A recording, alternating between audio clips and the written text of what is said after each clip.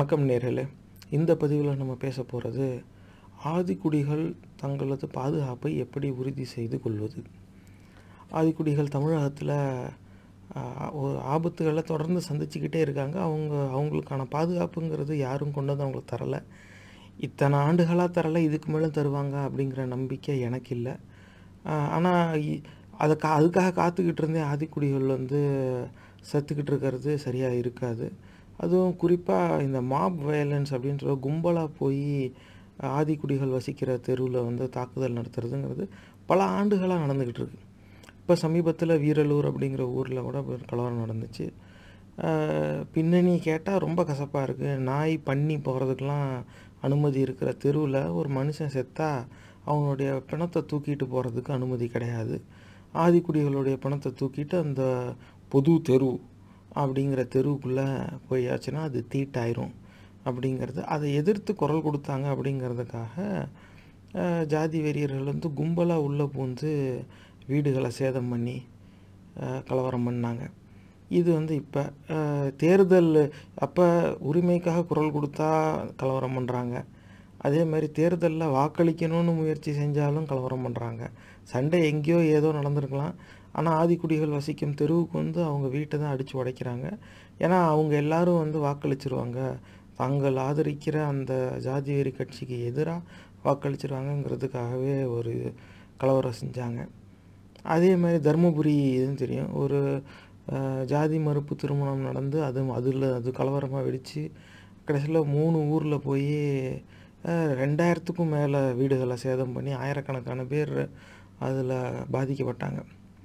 அங்கேயும் இதை தான் நினச்சி இப்போ இந்த எல்லா சம்பவத்தையும் நம்ம பார்த்தோம்னா இதே மாதிரி இன்னொன்றும் சிவகங்கையிலையும் இதே மாதிரி நைட்டு மின்சாரத்தை துண்டிச்சிட்டு கும்பலாக போய் வெட்டுனாங்க.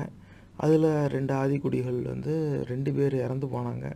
அது என்னன்னாக்கா, கோயில் திருவிழாவில் இந்த ஆண்ட பரம்பரைன்னு சொல்லிக்கிறவங்க முதல் மரியாதை கேட்கவும் அதை அவங்க மறுக்கவும், நமக்கு முதல் மரியாதை செய்யாமல் இவன் இந்த மாதிரி செஞ்சு இருந்துருவானா, அது குரல் கொடுத்துருவானா, நமக்கு சரிக்கு சமமாக நின்று பேசுகிறானே அப்படிங்கிறதுனாலே போய் மின்சாரத்தை துண்டிச்சிட்டு போய் இதே மாதிரி வெட்டுறாங்க. இதில் இந்த சம்பவங்கள் எல்லாம் வெவ்வேறு காலகட்டத்தில் வெவ்வேறு ஊரில் நடந்திருந்தாலும் இது எல்லாத்தையும் இணைக்கிற ஒரு சில விஷயங்கள் என்ன அப்படின்னு பார்த்தாக்க, எல்லாமே திட்டமிட்டு நடத்தப்பட்டது. அப்போதைக்கு ஏதோ முடிவெடுத்து செஞ்சது கிடையாது. திட்டமிட்டு முன்னாடியே முடிவெடுத்து அதுக்கப்புறமா செய்கிறாங்க. அதுக்கான முன்னேற்பாடுகளும் செய்கிறாங்க. ஆயுதம் தயார் செஞ்சுக்கிறது, ஆட்களை சேர்க்கறது, அதுக்கப்புறம் மின்சாரத்தை துண்டிக்கிறது. தருமபுரி கலவரம்லாம் நீங்கள் விசாரித்து பாருங்கள். காலையிலேருந்து சாயங்காலம் வரைக்கும் மரத்தை வெட்டி போட்டு சாலையில் மறிச்சிட்டு அதுக்கப்புறமா தான் அவங்க போய் கலவரமே செஞ்சாங்க. இந்த மாதிரி நிறைய சம்பவங்கள் இது பல ஆண்டுகளாக நடந்துக்கிட்டு இருக்குது. இனிமேலும் இது நடந்துக்கிட்டு தான் இருக்கும் அப்படிங்கிறது தான் புரிதல். ஆனால் இதிலேருந்து வெளியே வரணும் அப்படின்னாக்கா, பாதுகாப்புக்கு எத்தனையோ துறைகள் இருக்காங்க, அதிகாரிகள் இருக்காங்க, சட்டங்கள் இருக்குது. ஆனால் எந்த துறையும் சரி, எந்த அதிகாரியும் சரி, எந்த சட்டமும் சரி அந்த பாதுகாப்பை கொடுக்கல. அது ஆங்கிலத்தில் ப்ரிவென்டிவ் மெஷர்னு சொல்லுவாங்க. இந்த மாதிரியான குற்றங்கள் நடக்கிறதுக்கு முன்னாடியே தடுக்கிறதுக்கான வாய்ப்பு அப்படிங்கிறது சுத்தமாக இல்லை. இதுவே மற்ற சமுதாயங்களுக்குள்ளே ஏதாவது கலவரம் வர மாதிரி இருந்துச்சுனாக்கா உடனே 1500 போலீஸ் நியமிக்கப்படுவாங்க, 144 அறிவிக்கப்படும், உடனே கலவரம் தடுக்கப்படும். ஆனால் ஆதிக்குடிகள் தெருவுக்கு கும்பலாக போய் அடிக்க போகிறாங்கன்னா யாரும் எதுவும் கேட்க மாட்டாங்க. பின்னால் விசாரித்தாலும் நான் அன்றைக்கி விடுப்பெடுத்துக்கிட்டு போயிட்டேன் அப்படிம்பாங்க. ஆதிக்குடிகள் அடிபட வர்ற அன்றைக்கெலாம் அதிகாரிங்க விடுப்பெடுத்துக்குவாங்க. இப்படி தான் இருக்குது நிலைமை. அப்போ இத்தனை சட்டங்கள் இருந்தும், இத்தனை துறைகள் இருந்தும், ஆயுதம் ஏந்திய படைகள் இருந்தும் அந்த பாதுகாப்பு ஆதிக்குடிகளுக்கு கிடைக்கல அப்படிங்கிறது உறுதியாயிடுச்சு. இதுக்கு மேலேயும் ஆதிக்குடிகள் தங்களுடைய பாதுகாப்பை இன்னொருத்தவங்க கையில் கொடுத்துட்டு நாங்கள் அவங்கள நம்பி இருப்போம் அப்படின்னு இருக்கிறது முட்டாள்தனம். அப்போ இதுக்கு தீர்வு என்னவா இருக்கும் அப்படின்னாக்கா, ஆதிக்குடிகள் அவர்களுக்கான பாதுகாப்பை அவங்க கையிலே எடுத்துக்கிறது தான் சரியானது. அது சட்டப்படி செஞ்சாகணும். இது எப்படி செய்யலாம், அவங்க கையிலே பாதுகாப்பு எப்படி எடுத்துக்க முடியும் அப்படின்னாக்கா, செல்ஃப் டிஃபென்ஸுக்காக ஃபயர் ஆர்ம் லைசன்ஸ் அப்ளை பண்ணணும். தற்காப்புக்காக துவக்குக்கான உரிமத்தை அவங்க விண்ணப்பித்து பெற்றுக்கொள்ளணும். அந்த உரிமம் கிடைச்ச பிறகு அவங்க அதுக்கு தகுந்தாப்பில் துவக்கு அவங்க வாங்கி வச்சுக்கலாம். ஏன்னா துப்பாக்கி வச்சுருக்கிற காவல்துறையினர் இந்த பாதுகாப்பை கொடுக்க போகிறதில்ல. வேறு என்னென்னமோ துறை இருக்குது. சோஷியல் ஜஸ்டிஸ் விங்குங்கிறாங்க, ஆதி திராவிடர் வெல்ஃபேருங்கிறாங்க, அப்புறமா சட்டத்துலேயும் ஆர்டிகல் 14ங்கிறான், 15ங்கிறான், 17ங்கிறான், அன்டச்சபிலிட்டி அபாலிஷ்டுங்கிறான், என்னெல்லாம் சொல்ல முடியுமோ எல்லாமும் சொல்லுவான். கும்பலாக வந்து ஆதிக்குடிகள் தெருவில் அடிக்கும்போது எவனும் ஏன்னு கூட கேட்க மாட்டான். இதுவே மற்ற சமுதாயங்களுக்குள்ளே ஏதாவது பிரச்சனை வர மாதிரி இருக்குது, எவனோ ஒருத்தன் தான் சமுதாய மக்களையே ஒன்று சேர்க்கறதுக்காக குடிச்சிட்டு ஒரு பதிவை ஒன்று வெளியே விட்டான், பெண்களை இழிவாக பேசி. உடனே அது சாலை மறியல் வரைக்கும் வந்து கலவரம் மாதிரி வரப்போகுது அப்படின்னு தெரிஞ்சதும் 1500 போலீஸ்காரங்களை போட்டு கலவரத்தை தடுத்து அடக்கி ஒடுக்கி எல்லாம் பண்ணிட்டாங்க. அப்போ மற்ற சமுதாயங்கள்னாக்கா எல்லா ஐஎஸ் வேலை பார்க்கும், எல்லா ரயட் கண்ட்ரோலும் இம்ப்ளிமெண்ட் ஆகும். அது வெற்றிகரமாகவும் செஞ்சு முடித்தாங்க. நன்றி. குறைஞ்சபட்சம் அவங்களுக்காவது காவல்துறை அந்த பாதுகாப்பை கொடுத்ததுக்கு காவல்துறையினருக்கு நன்றி தான் சொல்லணும். ஆனால் அந்த முயற்சி கூட ஆதிக்குடிகளை பாதுகாக்கிறதுக்கு இங்கே நடந்த மாதிரி தெரியல. இப்போ நீங்கள் நிறைய சம்பவத்தில் நீங்கள் விசாரித்து பாருங்கள். நான் விசாரித்த போல் ஒரு சம்பவத்தில் அந்த இன்வெஸ்டிகேட்டிங் ஆஃபீஸரே விட்னஸ், அவரும் அங்கே தான் இருக்கார். அவங்களுக்கு முன்னாடி தான் கும்பலாக எந்திரிச்சு அடிக்கவே போகிறாங்க. நாங்கள் 4 பேர் தான் இருந்தோம், எங்களால் எதுவும் பண்ண முடியல. அப்போ இருந்து என்ன பயன்? அவங்கக்கிட்ட துப்பாக்கி இருந்தால் என்ன பயன்? அப்போ துப்பாக்கி வச்சுருக்கவனால நமக்கு எந்த பயனும் இல்லை. ஆனால் அந்த துப்பாக்கி நம்மக்கிட்ட இருந்துச்சுனாக்கா நம்ம தெருவில் வந்து கும்பலாக வந்து அடிக்கிறதுக்கு ஒருத்தன் முடிவெடுப்பானா? இதை தான் நம்ம சிந்திச்சு பார்க்கணும். ஆதிக்குடிகள் அவர்களுக்கான பாதுகாப்பை அவர்களே உறுதி செஞ்சுக்க வேண்டிய ஒரு சூழலில் இன்றைக்கி வந்துட்டாங்க. இதுக்கு மேலே காத்துக்கிட்டு இருக்கிறது வந்து முட்டாள்தனம் தான். அப்போ இந்த உரிமம்லாம் பெறணும், துப்பாக்கி வச்சுருக்கணும் அப்படின்னாக்கா அதை சட்டப்படி செய்யணும். நீங்கள் பாட்டுக்கு கிடைக்கிறவன்ட்டெல்லாம் போய் கள்ள துப்பாக்கி வாங்கி வச்சுக்காதீங்க, அது சட்டவிரோத செயல், அது செய்யக்கூடாது. ஆனால் சட்டப்படி எப்படி அந்த துப்பாக்கிக்கான உரிமம் வந்து பெறுறது, இதுவும் முதல்ல ஒன்று தெரிஞ்சுக்கணும். இன்னொன்று, இந்த உரிமம் பெறுறதுக்காக விண்ணப்பிக்கிறதே ஒரு அறவழி போராட்டமாகவும் இருக்கும். இப்போ வீரலூரில் இத்தனை பேர் அடிபட்டாங்கல்ல, அந்த ஊர்லேருந்து இந்நேரம் ஒரு 500 அப்ளிகேஷன் போயிருக்கணும். அந்த தருமபுரியில் அந்த 3 ஊரில் அடிபட்டாங்கல்ல, அங்கேருந்து அந்த சம்பவம் நடந்தப்பயே தெருவுக்கு ஒரு 500 ஃபயர் ஆர்ம் லைசன்ஸுக்கு அப்ளிகேஷன் ஃபைல் ஆகிருக்கணும். அது கண்டிப்பாக அவங்க ரிஜெக்ட் தான் பண்ணியிருப்பாங்க, அது அந்த உரிமம் கொடுத்துருக்க மாட்டாங்க. அதை எடுத்துக்கிட்டு அடுத்து பொதுநல வழக்கு உயர் நீதிமன்றத்துக்கு போயிருக்கணும். ஆனால் அப்படி எதுவும் நடந்த மாதிரி தெரியல. இனி எங்கே எப்போ எது நடந்தாலும் அந்த பாதிக்கப்பட்ட மக்கள் தான் வந்து அதுக்கு முன் வந்து செய்யணும். எவனும் வந்து எதுவும் செய்ய மாட்டான். நாங்களாம் வந்து அவங்களுக்காக நிற்கிறோம், நாங்கள் கொடி பிடிக்கிறோம், கோஷம் போடுறோம், நாங்கள்லாம் சனாதனத்தை வேறு இருப்போம்லாம் ஊரை ஏமாற்றிக்கிட்டு இருப்பான். கடைசி வரைக்கும் நீங்கள் செத்தீங்கன்னா அந்த மாலை போட்டு கூட நின்று படம் எடுத்துக்கிட்டு போய் அதை போஸ்டர் அடித்து ஒட்டி அவனோட வாக்கு அரசியலுக்கான பயன்படுத்துவான். ஏன்னா அவனுக்கும் மற்ற சமுதாயங்களுடைய வாக்கு தேவை அப்படிங்கிற ஒரு நிலைப்பாட்டுக்கு அவங்க வந்துட்டாங்க. அவங்கள பற்றி பேசி நம்ம காலத்தை வீணாக்க வேண்டாம். அப்போ இந்த மாதிரி நடக்கணும் எல்லா ஊரில் இருந்து. அப்போ மக்கள் வந்து அவங்களுடைய பாதுகாப்புக்கு அவங்களே முயற்சி எடுக்க ஆரம்பிச்சிட்டாங்கன்னு உணர்ந்தாதான் இருக்கிற மற்ற கட்டமைப்பெல்லாம் வந்து வேலை செய்கிறத பற்றி சிந்திப்பாங்க. இல்லைன்னா அது யாரும் இதை பற்றி கண்டுக்கவே மாட்டாங்க. அப்போ எங்கேயோ இருக்கிறவங்க வந்து நம்ம உடனே துப்பாக்கிக்கான உரிமத்துக்கு விண்ணப்பிச்சுட்டா உடனே கிடச்சிருமா? கிடையாது. இப்போ நானே போய் விண்ணப்பிக்கிறேன்னு வைங்களேன், உனக்கு என்ன பிரச்சனை, நீ ஏன் விண்ணப்பிக்கிற அப்படின்னு தான் கேட்பாங்க. அப்போ வந்து அங்கே கலவரம் நடக்குது, அதனால எனக்கு பயமாக இருக்குது அப்படின்னு நான் சொன்னால் அதை அவங்க ஏற்க மறுப்பாங்க. ஆனால் அந்த மாதிரி கலவரம் நடந்த ஊரில் அந்த கலவரத்தால் பாதிக்கப்பட்டவங்க, இந்த வீரலூர், நத்தம், இந்த பொன்பரப்பி, அதுக்கப்புறம் தருமபுரியில் அந்த 3 ஊர், அப்புறம் சிவகங்கை பக்கத்தில் அந்த ஊர், இந்த எல்லா இடத்துலையும் பாதிக்கப்பட்டவங்கன்னு இருக்காங்கல்ல, அங்கேருந்து போய் இப்போ வழக்கு கொடுத்து எஃப்ஐஆர்லாம் பதிவு செஞ்சாங்கல்ல, அந்த ஊரில் அந்த கலவரத்தால் பாதிக்கப்பட்டவங்க இந்த துப்பாக்கிக்கான உரிமத்துக்கு விண்ணப்பிக்கணும். அப்போ தான் வந்து இதுக்கான தீர்வு வரும். அப்போ இதுக்கு யாரெல்லாம் விண்ணப்பிக்கலாம் அப்படின்னு கேட்டாக்க, யார் வேணாலும் விண்ணப்பிக்கலாம். என்ன ஒன்று, சில நிபந்தனைகள் இருக்கும். காவல்துறை வந்து விசாரணைலாம் செஞ்சு தகுந்த ஆளா அப்படிங்கிறத உறுதி செஞ்ச பிறகு தான் அந்த உரிமம் வந்து கொடுப்பாங்க. சுருக்கமாக அந்த ப்ரொசீஜர் என்ன அப்படின்னாக்கா, அந்த விண்ணப்ப படிவம் எடுத்து அதை நீங்கள் நிரப்பி அந்த கூட சேர்க்க வேண்டிய எல்லா காகிதங்களையும் சேர்த்துடணும். ஆவணங்கள் கேட்பாங்க, அந்த ஐடி ப்ரூஃப், அட்ரஸ் ப்ரூஃபு, அதெல்லாம் சேர்த்து நீங்கள் வந்து அந்த மாவட்ட எஸ்பி ஆஃபீஸ், சூப்பரிண்டென்டென்ட் ஆஃப் போலீஸ்ன்னு சொல்லுவாங்கள்ல, அவங்க அலுவலகத்தில் தான் பொதுவாக அங்கே தான் கொடுப்பாங்க. இந்த இஷ்யூ பண்ணுறதுன்னு கமிஷனர் ஆஃபீஸாக இருக்கும் லைசன்ஸு. ஆனால் இந்த எஸ்பி ஆஃபீஸ் தான் பொதுவாக இருக்கும். நீங்கள் விசாரிச்சுக்கோங்க, உங்களுடைய மாவட்டத்துக்கு எஸ்பி ஆஃபீஸாக இல்லை அது கலெக்டர் ஆஃபீஸில் கொண்டு போய் கொடுக்கணுமா அப்படின்னு விசாரித்து அந்த அலுவலகத்தில் போனால் இந்த ஃபயர் ஆர்ம் லைசன்ஸு அப்ளிகேஷனுக்கு வேலை செய்கிறதுக்குன்னே இருப்பாங்க, ஒரு துறை இருக்கும். அவங்க அந்த அதிகாரிகிட்ட தான் அது நீங்கள் கொடுக்கணும். அவங்க அதுக்கப்புறமா உங்களுடைய அந்த விண்ணப்பம் கிடைச்ச பிறகு அவங்க என்ன பண்ணுவாங்க, உங்கள் ஏரியா போலீஸ் ஸ்டேஷனுக்கு அதை அனுப்புவாங்க. நீங்கள் அந்த அப்ளிகேஷன்லேயே வந்து உங்கள் எந்த ஏரியா போலீஸ் ஸ்டேஷனில் நீங்கள் சொல்லியிருப்பீங்க, உங்கள் ஏரியா போலீஸ் ஸ்டேஷனுக்கு அனுப்புவாங்க. அந்த போலீஸ் ஸ்டேஷன்லேருந்து அதிகாரி வந்து விசாரிப்பாங்க. உங்கள்கிட்டையும் விசாரிப்பாங்க, உங்களை வீடு சுற்றி இருக்கிறவங்ககிட்டையும் விசாரிப்பாங்க. எப்படிப்பட்ட ஆள், உங்களுக்கு ஏதாவது குற்ற பின்னணி இருக்கா, அப்புறமா அந்த காவல் நிலையத்திலே உங்கள் பேரில் வழக்குகள் ஏதாவது இருக்கா அப்படின்னு சொல்லி அதுக்கப்புறம் அது பெரிய விசாரணையாக இருக்கும். ஏன்னா நீங்கள் ஏற்கனவே அந்த பாஸ்ட் கிரிமினல் ரெக்கார்டு அப்படின்னு சொல்லுவாங்க. இதுக்கு முன்னாடி குற்ற சம்பவங்கள் செஞ்சு உங்கள் மேலே வழக்கு பதிவாயிருந்தாவோ, நீங்கள் அந்த குற்றங்களுக்காக சிறைக்கு போயிருந்தாவோ, அப்படிலாம் இருக்கும்போது இந்த உரிமம் தர்றதுக்கு தயங்குவாங்க. அதுக்கு பெரும்பாலும் வந்து அது நிராகரிக்கப்படும். ஏன் அப்படின்னாக்கா, குற்ற பின்னணி இருக்கிறவங்க கிட்ட துப்பாக்கி தர முடியாது. அவங்க அந்த துப்பாக்கியை வந்து தற்காப்புங்கிற பேரில் துப்பாக்கி வாங்கிட்டு தவறான காரணத்துக்கு அதை பயன்படுத்திடுவாங்க அப்படிங்கிறதுனால தரமாட்டாங்க. ஆனால் இந்த கலவரத்தில் பாதிக்கப்பட்டவங்களாம் வந்து அன்றாடங்காட்சிங்க, சோத்துக்கே கஷ்டப்படுறவங்க. அவங்க வந்து குற்ற பின்னணியில் இருக்கிறதுக்கு வாய்ப்பு இல்லை. குறிப்பாக பெண்கள் நீங்கள் போய் இதுக்கு விண்ணப்பிக்கணும். அந்த ஆதிக்குடிகள் அந்த மாதிரி கிராமங்களில் இருக்கிற பெண்கள் நீங்கள் போய் இதுக்கு விண்ணப்பிக்கணும். ஏன்னா நீங்கள் தான் அங்கே வீட்டில் இருப்பீங்க. அதிக நேரம் வரும்போது மிச்சவங்கெல்லாம் ஓடிடுவாங்க. அவன் உள்ளே பூந்து வந்து அடிக்கும் போதும் உடைக்கும் போதும் வெளியில் சொல்லும் போதும் அவன் வந்து டிவி, ஃப்ரிட்ஜு இதுதான் உடைச்சான், பீரோவை உடைச்சி ஆவணத்தை தான் எடுத்து போட்டு கொளுத்துனான் அப்படிம்பாங்க. நீங்கள் குறுக்க தடுக்க வந்தப்போ உங்களை அடித்ததெல்லாம் யாரும் பார்த்தே இருக்க மாட்டாங்க. ஏன்னா அது உங்கள் வீட்டுக்குள்ளே நடக்குது. அப்படி இருக்கும்போது அதிகமான பாதுகாப்பு உங்களுக்கும் தேவை. அதே நேரம் பெரும்பாலும் பெண்கள் அப்படிங்கும்போது உங்களுக்கு குற்ற பின்னணி இருக்காது. மிச்சம் இருக்கிறவங்களாம் பொய் கேஸ்லையாவது மாட்டியிருப்பான், இல்லை அவனுக்கு நிஜமாகவே குற்ற பின்னணி கூட இருக்கலாம். ஆனால் சுலபமாக அவனுக்கு ஒரு குற்ற பின்னணி இருக்கிறதா ஒரு போலியான கதையை கூட கட்டமைச்சிட முடியும். ஆனால் பெண்களுக்கு அவ்வளோ சுலபமாக அதை செய்ய முடியாது. அதனால் இதில் வந்து வீட்டில் இருக்கிறது இவங்க தான், மற்றவங்களாம் ஓடிடுறாங்கல்ல. பெண்கள் வந்து இதுக்கு முயற்சி எடுக்கணும். அந்த மாதிரி பாதிக்கப்பட்ட ஊர்களில் இருக்கிற பெண்கள் வந்து இந்த மாதிரி துப்பாக்கிக்கான உரிமத்துக்கு விண்ணப்பிக்கணும் அப்படிங்கிறது என்னுடைய வேண்டுகோள். அப்போ நீங்கள் அது மாதிரி போட்டுக்கோங்க, அப்ளை பண்ணிவிட்டு அங்கே கொடுத்துருங்க. அவங்க அதை வாங்கி அது கூட வந்து சில சர்டிஃபிகேட்லாம் கேட்பாங்க. ஃபிட்னஸ் சர்டிஃபிகேட்னு மருத்துவர்கிட்ட வாங்க சொல்லுவாங்க.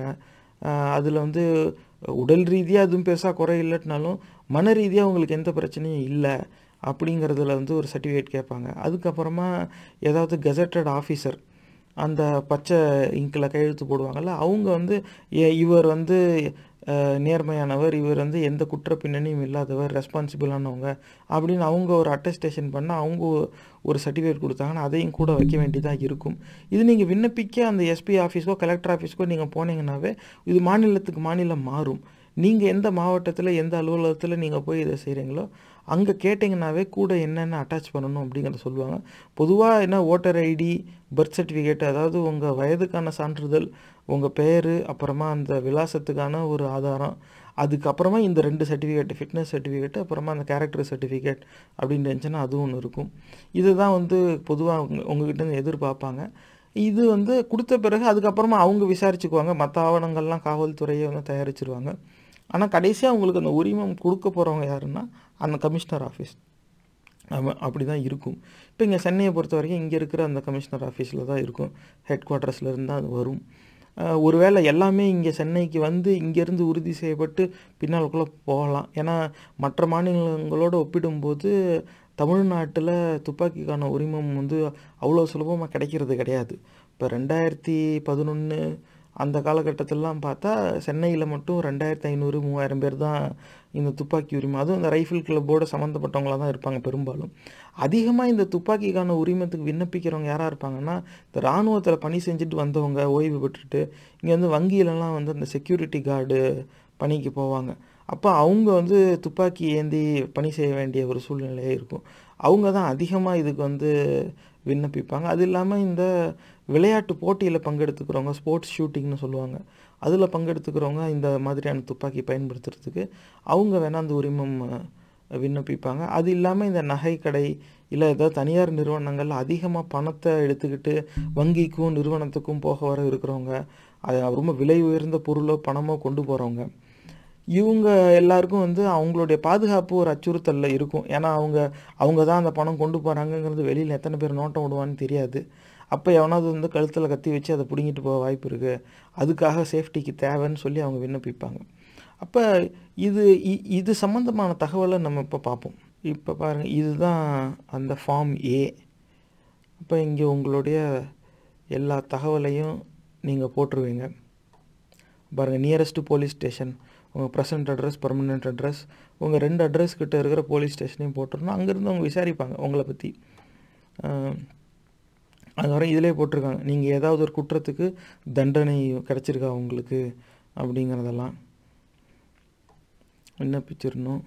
இப்போ நீட் ஃபார் லைசன்ஸ் அப்படின்னு இருக்குது. இப்போ இந்த இடத்துல நீங்கள் என்ன போடணும் அப்படின்னாக்கா, இந்த மாதிரி வந்து ஜாதி வேற்றுமையின் அடிப்படையில் கலவரம் வந்து எங்கள் ஊரில் நடந்திருக்கு, அதில் நான் பாதிக்கப்பட்டேன். இந்த மாதிரி கும்பலாக வந்து எங்கள் தெருவில் இருக்க எல்லா வீடுலேயும் மக்கள் மேலேயும் பொருள் மேலேயும் தாக்குதல் நடத்துனாங்க. வீடுகள் சேதப்படுத்தப்பட்டுச்சு, பொருட்களை சேதப்படுத்தினாங்க, கண்ணாடிலாம் உடைச்சாங்க. என் உயிருக்கு ஒரு அச்சுறுத்தல் இருக்குது. இந்த சம்பவத்துக்கு அப்புறமா பாதுகாப்பு இல்லாமல் நான் என் ஊரில் நான் வாழுறேங்கிற ஒரு அச்சம் என் மனசில் இருக்குது. அப்போ என்னுடைய பாதுகாப்பை நானே உறுதி செஞ்சுக்கணும், அதுக்காக எனக்கு தாங்க செல்ஃப் டிஃபென்ஸ். இதை தான் இந்த இடத்துல நீங்கள் குறிப்பிடணும். ஏன்னா இது கூட வந்து அந்த சம்பவம் சார்ந்த எஃப்ஐஆர் ஒன்று ஃபைல் ஆகிருக்கும்ல, வழக்கு ஒன்று கொடுத்துருப்பாங்கல்ல, ஒருத்தருக்கு குறைஞ்சது ஒருத்தராவது கொடுத்துருப்பாங்க. அந்த காவல் நிலையத்துலேருந்து அதோட ஒரு காப்பி ஒன்று வாங்கி அது கூட நீங்கள் வச்சிடணும். அப்படி இல்லாட்டினாக்கா அந்த சம்பவத்தை நீங்கள் சொன்னாலும் பரவாயில்ல. ஏன்னா நீங்கள் போய் கேட்கும்போது உங்களுக்கு பாதுகாப்பே தரலை, நீங்கள் போய் கேட்கும்போது அந்த எஃப்ஐஆர் காப்பி தான் இப்போ உங்களுக்கு கொடுக்க போகிறாங்களா, அதுவும் கொடுக்க மாட்டேன்னு தான் சொல்லுவாங்க. கேட்டு பாருங்கள், கிடைச்சா ரொம்ப சந்தோஷம். ஆனால் யார் அந்த வழக்கு கொடுத்தாங்களோ அவங்கக்கிட்ட அதோட ஒரு காப்பி இருக்க வாய்ப்பு இருக்குது. அவங்க எல்லாருக்கும் அதை எடுத்து கொடுக்கலாம். எல்லாம் ஒரே தெருவில் இருக்கிறவங்க தானே, நீங்கள் கேட்டுக்கோங்க, அந்த காப்பி வைங்க. ஏன்னா ஒரு வழக்கு ஒன்று பதிவாயிருக்கு, இப்படி ஒரு சம்பவம் நடந்திருக்குங்கிறதுக்கு அந்த எஃப்ஐஆர் காப்பி வந்து ஒரு பெரிய ஆதாரம். நான் வந்து வழக்கு கொடுத்தேன், இப்படி கும்பலாக வந்து எங்களை அடித்தாங்க, எங்கள் ஜாதி வேற்றுமையின் அடிப்படையில் எங்கள் மேலே தாக்குதல் நடத்தப்பட்டுச்சு அப்படின்னு ஒருத்தவங்க வழக்கு கொடுத்தாங்களா, அதோடைய ஒரு நகல் எடுத்து அந்த கூட சேர்த்து வச்சுருங்க. அதுதான் அதுக்கான ஆதாரம். அப்புறம் என்ன மாதிரியான லைசன்ஸ் வேணும்னாக்கா நீங்கள் அதில் கேளுங்க. இந்த பலவிதமான உரிமம் இருக்குது. அது அந்த தகவல் வந்து முழுசாக நான் இன்னும் உறுதி செய்யலை. ஆனால் பொதுவாக ஆங்கிலத்தில் சொல்லும்போது license to own and carry a concealed firearm, அதாவது நான் சொந்தம் கொண்டாடவும் அதை மறைச்சி கொண்டு போகிறதுக்காகவும் உரிமம் வேணும். இது ஒரு சில நாட்டில் வந்து ஓனர்ஷிப்புக்கு தனி license, carrying concealed firearm மறைச்சி கொண்டு போகிறதுக்கு தனி. ஏன்னா கையிலே வச்சுக்கிட்டு இருந்தோம்னாக்கா அது எல்லாருக்கும் ஒரு அச்சுறுத்தலாக இருக்கும். ஒரு துப்பாக்கிங்கிறது வந்து ஒரு சாதாரணமான கருவி கிடையாது, அது ஒரு ஆபத்து விளைவிக்கக்கூடிய கருவி. எல்லாருக்கும் வெளியில் தெரியும்படி நான் துப்பாக்கியை பிடிச்சிக்கிட்டு நான் பால் வாங்க போகிறேன், பாதுகாப்புக்காக நான் துப்பாக்கி எடுத்துகிட்டு போகிறேன் அப்படின்னு துப்பாக்கியை நான் கையிலே பிடிச்சிட்டு போனால் பார்க்குறவங்களாம் தெரிச்சு ஓடுவான். ஏன்னா என் மனசு எப்போ மாறும், நான் யாரை சுடுறதுக்காக வந்துக்கிட்டு இருக்கேன்னு அவனுக்கு தெரியாது. நான் வந்து என்னுடைய பாதுகாப்புங்கிறது என் மனசுக்கு மட்டும்தான் தெரியும். அப்போ அந்த துப்பாக்கி வந்து நான் மறைச்சி தான் கொண்டு போகணும். அப்போ நான் மறைச்சி கொண்டு போகும்போது அது சட்ட ஒழுங்குக்கு அது ஒரு ஆபத்து வந்து விளைவிக்குது. அப்போ யாருக்கு என்ன மாதிரியான உரிமம் கொடுக்கணும், எந்த அளவுக்கு அந்த உரிமம் வேலை செய்யுங்கிறது வந்து அரசுடைய அது பொறுப்பு. அப்போ நம்ம நாட்டில் எப்படி இருக்குங்கிறத நீங்கள் விண்ணப்பிச்சுட்டு நீங்கள் அந்த அலுவலகத்திலே கேட்டுக்கோங்க. ஆனால் ஆதிக்குடிகளுக்கு, அதுவும் குறிப்பாக இந்த மாதிரி ஜாதி கலவரத்தால் பாதிக்கப்பட்டவர்களுக்கு இந்த 2 பகுதியும் வந்து ரொம்ப முக்கியம். To own a firearm and to carry a concealed firearm. மறைச்சி கொண்டு, ஏன்னா உங்ககிட்ட துப்பாக்கி இருக்குது, அது மறைச்சி வச்சுருப்பீங்க, எங்கே வச்சுருப்பீங்கன்னு தெரியாது. அப்படிங்கிற உண்மையை நீங்கள் உறுதி செஞ்ச பிறகு தான் உங்களை அடிக்கிறது வந்து வேண்டாங்கிற எண்ணத்துக்கே அவன் வருவான். அப்படி இல்லாட்டினா கடைசி வரைக்கும் உங்களை எப்போ பார்த்தாலும் அடிக்கலாங்கிற எண்ணத்தில் தான் இருப்பான். உங்களை வெட்டியும் துண்டு துண்டாக வெட்டி போட்டு போவான். நிஜமாகவே என்ன ஏதுன்னு கூட தெரியாது. அவங்க ஜாதி பொண்ணோட பக்கத்தில் உட்காந்ததுக்காக நாக்கு 2 பக்கத்துலேயும் அறுத்து தலையும் துண்டாக வெட்டி போட்ட கதைலாம் இருக்குது. அப்போ வந்து அவங்களுக்கு தண்டனை வாங்கி கொடுக்குற ஒரு வாய்ப்பு கிடைக்கும் போதும், நான் சார்ந்திருக்கிற இயக்கத்தின் கொள்கை வந்து மரண தண்டனைக்கு எதிரானது அப்படின்னு சொல்லி அந்த வாய்ப்பு கிடைச்சப்பையும் கம்மியான தண்டனை தான் கேட்டாங்க. அதுக்காக நான் அவருடைய அந்த முயற்சியை வந்து நான் சிறுமைப்படுத்த விரும்பலை. யாருமே செய்யாதது அந்த மனுஷன் தான் செஞ்சார், அதில் வந்து மாறுபட்ட கருத்து கிடையாது. ஆனால் ஆதிக்குடிகளுக்கு செய்யணுங்கும்போது மட்டும் எல்லாருக்கும் கையில் இப்படி இறுக்கி பிடிச்சிக்குவாங்க ஏதாவது ஒன்றுக்கு. என் கேள்வி என்ன வருதுன்னாக்கா, இப்போ ஆர்எஸ்எஸ்காரனுக்கும் இவங்களுக்கும் என்ன வித்தியாசம்? ஆர்எஸ்எஸ்காரன் கூட தான் அவன் சார்ந்திருக்கிற இயக்கத்துடைய கொள்கையை முழுசாக உள்வாங்கி அதை உண்மைன்னு நம்பி அதுபடி நாட்டை கட்டமைக்கணும்னு ஊரை சுற்றிக்கிட்டு இருக்கான். அப்போ அவனுக்கும் இவங்களுக்கும் என்ன வித்தியாசம்? இந்த முட்டி மோதி கடைசியாக தண்டனை கேட்கலாங்கிற ஒரு நிலைக்கு ஒருத்தர் வராரு. வந்த பிறகும் உச்சபட்ச தண்டனையாக நம்ம கேட்போம். நீதிமன்றம் கொடுக்குது கொடுக்கல, ஏன்னா அதுக்கான முகாந்திரம் இருக்குது இல்லை, அதெல்லாம் நீதிமன்றத்துடைய பொறுப்பு, அது நீதியரசர் பார்த்துக்குவார். ஆனால் எனக்கு கேட்குறதுக்கான வாய்ப்பு வருதுங்கும்போது அதிகபட்ச தண்டனையை கேட்பது தானே சரியான நீதியாகும். நான் சார்ந்திருக்கிற இயக்கத்தின் கொள்கை வந்து மரண தண்டனைக்கு எதிரானது, ஆனால் அந்த கொள்கையை வந்து ஆதரிக்கிறேன், அதனால நான் இங்கே முழுசாக கேட்க மாட்டேன்னா என் கொள்கை அரிப்புக்கு இன்னொருத்தனுக்கு கிடைக்க வேண்டிய நீதியை குறைக்க விடுறது வந்து எந்த விதத்தில் நியாயமாகும்? இது நான் உங்கள் முன்னாடி மக்கள் மன்றத்தில் நான் வைக்க விரும்புகிற கேள்வி இது. இது நீங்கள் எப்படி வேணாலும் பார்த்துக்கோங்க. என் கண்ணுக்கு தெரிகிற ஒரு குறைபாடு இது. அப்போ இது எப்படி பார்க்குறேன்னாக்கா, ஆதிக்குடிகளுக்கு செய்யணுன்னா மட்டும் எல்லாருக்கும் கசக்குது. யாருக்கு வந்து கொஞ்சம் விருப்பம் இருக்கும் அப்போ கூட முழுசாக செஞ்சிடக்கூடாது. நம்ம கட்டுப்பாட்டில் நம்ம இருக்கணும். அந்த ஆதிக்க மனநிலையே தான் இந்த ஒட்டுமொத்த சமூகமும் இருக்குது. இனிமேலும் இது இப்படி தான் இருக்கும். நீங்கள் வந்து அப்படியே நீங்களாம் படித்து முன்னேறுங்க, எல்லாம் சரியாயிடும். வீரலூர் கிராமத்தில் அதிகமாக கல்லடி வாங்கின வீடு பிஹெச்டி படித்தவங்க இருந்த வீடு தான். ஏன்னா அதிகமாக ஏன் அங்கே கல்லடிச்சாங்கன்னா, இந்த படித்தவங்க இருக்கிற வீடு தான் மற்றவங்க எல்லாத்துக்கும் உரிமையை கற்றுக் கொடுக்குறாங்கிறது அவங்களுக்கு தெரிஞ்சு போச்சு. அப்போ பிஹெச்டிலாம் படிச்சிருக்காங்க, 2 இன்ஜினியரிங் கிராஜுவேட்லாம் கூட தான் இருக்காங்க. ஏன் அவங்க வீட்டில் கல் விட்டு எரிஞ்சாங்க? படிப்பால் அவங்க உயர்ந்துட்டாங்க தான், பாதுகாப்பு கிடச்சிதா? ஏன் அவங்களுக்கு மட்டும் அந்த பாதுகாப்பு மறுக்கப்படுது? ஆதிக்குடிகளுங்கிறதுனால தானே. அப்போ படிப்பால் உயர்றதுங்கிறது வேறு. அது வந்து அந்த எக்கனாமிக் எம்பவர்மெண்ட்டுக்கு வேணும்னா அது வந்து ஏற்புடையதாக இருக்கும். Physical safety, life, liberty and pursuit of happiness அப்படின்னு வரும்போது அந்த பிஹெச்டியாக இருந்தால், என் பிஹெச்டினா கல் விட்டு எரிஞ்சால் வலிக்காதா? அவங்களும் மனுஷங்க தானே. ஆனால் அந்த படிப்பு எந்த விதத்துலையும் இந்த மாதிரியான ஃபிசிக்கல் சேஃப்டி ப்ரொவைட் பண்ணுறது கிடையாது. இப்போ நம்ம இந்த பதிவில் பேசிக்கிட்டு இருக்கிறது ஃபிசிக்கல் சேஃப்டி. இதுதான் வந்து நிலை. அப்போ யாருமே வந்து அதை பற்றி கண்டுக்கிறது இல்லை, இனிமேலும் கண்டுக்க மாட்டாங்க. அதனால தான் மறுபடியும் சொல்கிறேன், ஆதிக்குடிகள், அதுவும் குறிப்பாக ஜாதி கலவரத்தால் பாதிக்கப்பட்ட ஆதிக்குடிகள், நீங்கள் எல்லோரும் துப்பாக்கிக்கான உரிமம், துவக்குக்கான உரிமத்தை நீங்கள் விண்ணப்பிச்சிருங்க. அவங்க எப்படி நிராகரிப்பாங்க நீங்கள் அதையும் பார்த்துக்கோங்க. எப்படி நிராகரிப்பாங்க? உங்களுக்கான பாதுகாப்பே யார் இன்வெஸ்டிகேட்டிங் ஆஃபீஸரோ அவரே விட்னஸ். அவர் கண்பட கலவரம் நடக்க விட்டு வேடிக்கை பார்த்த மனுஷன், அது எந்த துறையோ அந்த துறை தான் உங்களுக்கு துப்பாக்கிக்கான உரிமம் கொடுத்து உங்கள் பாதுகாப்பை நீங்களே வச்சுக்கோங்க, ரொம்ப நல்ல முடிவு தான், ஆனால் கவனமாக இருங்க அப்படின்லாம் சொல்லி உங்களுக்கு ஒன்று உரிமம் கொடுத்துட போகிறாங்க? இல்லை, மறுப்பாங்க. ஏன்னா கமிஷனர் எந்த அலுவலகம் இந்த வேலையை உங்களுக்கு பாதுகாப்பு தரணுமோ அந்த அலுவலகம் தான் உங்களுக்கு இந்த உரிமத்தையும் கொடுக்கணும்.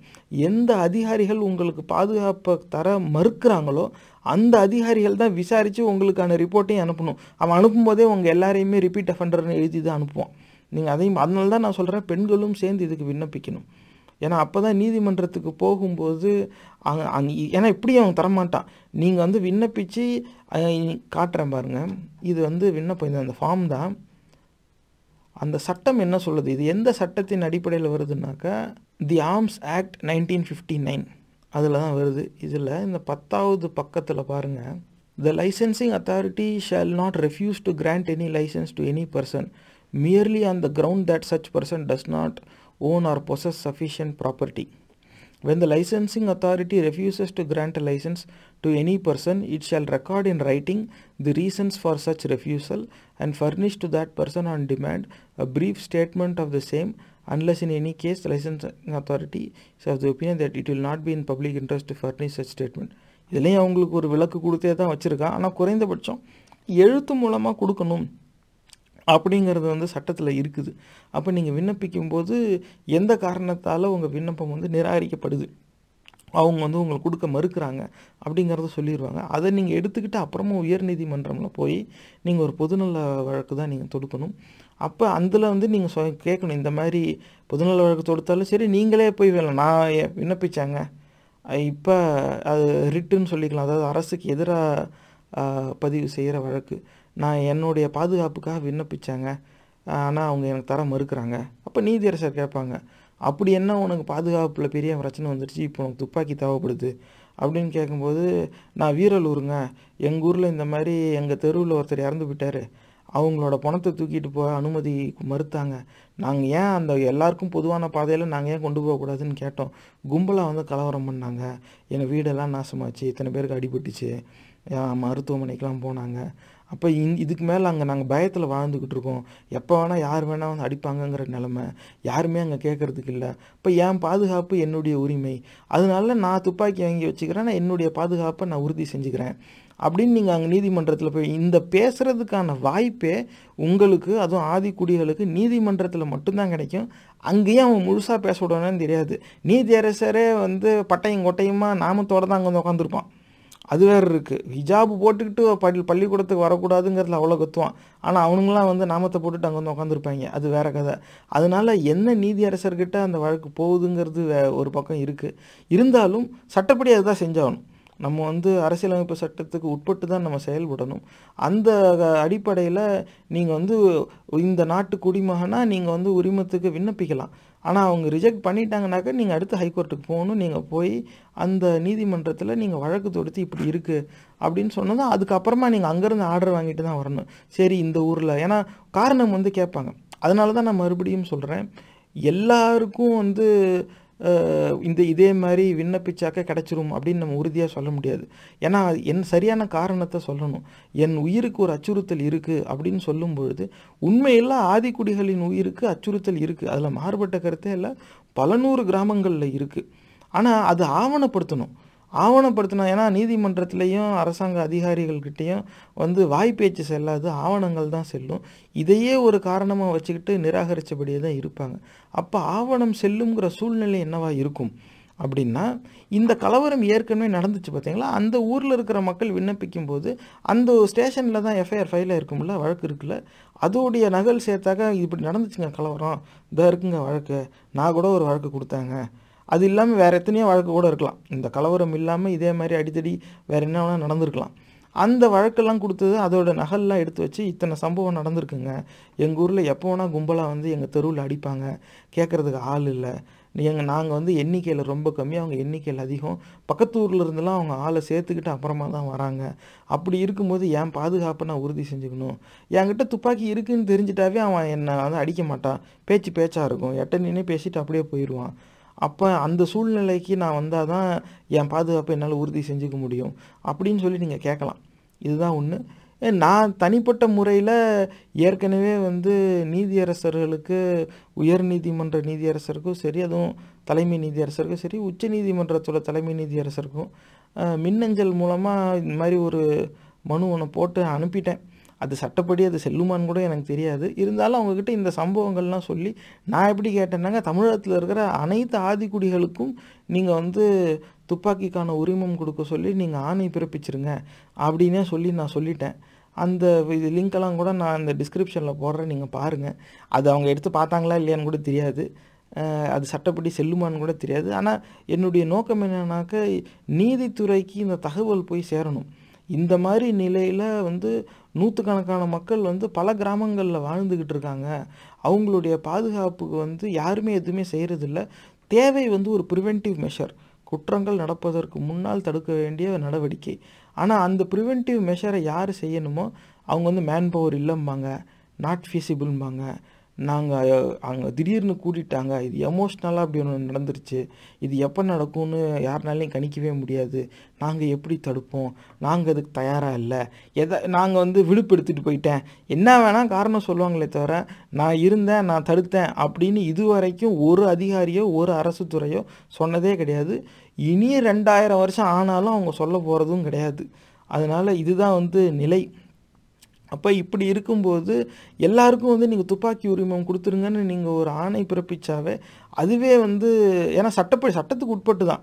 இப்போ அந்த ஆதிக்குடிகள் தெருவில் வந்து கலவரம் நடந்திருக்கலாம், ஆனால் அதே தெருவில் குற்ற பின்னணியோடு ஒருத்தர் இருப்பான், ஒரு ரவுடி பையன் இருக்கான், அவன் வந்து அடிதடி பண்ணியிருக்கான், அவன் மேலே ஏற்கனவே அடிதடி, இந்த மாதிரியான வழிப்பறி, கொள்ளை, இந்த மாதிரியான வழக்கெல்லாம் இருக்குது, இல்லை சிறைக்கு போயிட்டு வந்திருக்கான்னா அவனுக்கு அந்த உரிமம் கிடைக்காது, அதுவும் பண்ண முடியாது.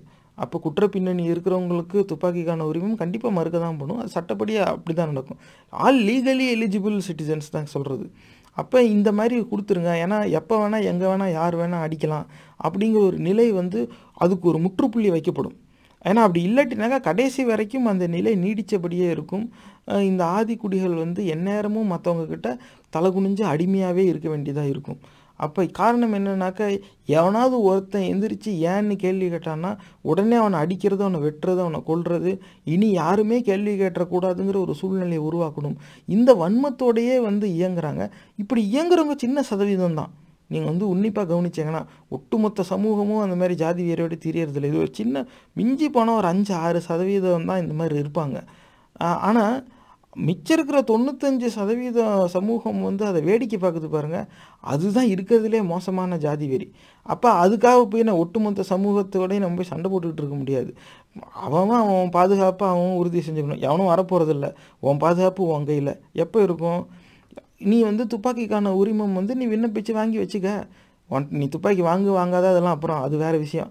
ஆனால் உங்ககிட்ட கன் லைசன்ஸ் இருக்குதுன்னு தெரிஞ்சிட்டா அந்த அந்த சூழ்நிலையே மாறிடும். யார் செருப்பு போடக்கூடாதுன்னானோ, யார் சட்டை போடக்கூடாதுன்னானோ, யார் படிக்கக்கூடாதுன்னானோ, யார் ஊருக்குள்ளே வரக்கூடாதுன்னானோ, யார் கோயிலுக்குள்ளே வரக்கூடாதுன்னானோ, யார் செத்தா பொது வழியில் பணம் போகக்கூடாதுன்னானோ, யார் சரிசமமாக உட்காரக்கூடாதுன்னானோ, யார் எதிர்த்து கேள்வி கேட்கக்கூடாதுன்னானோ, அவனோட வீட்டுக்குள்ளே துப்பாக்கிக்கான உரிமத்தோடு உக்காந்துருந்தானா, இந்த சத்திரியன்னு சொல்லிக்கிட்டு இருக்கிற இந்த ஜாதி வெறியர்கள் வந்து அந்த உள்ளே போய் அடிச்சிடலாங்கிற எண்ணத்தோடு அந்த தெருவில் கால் எடுத்து வைப்பாங்களா?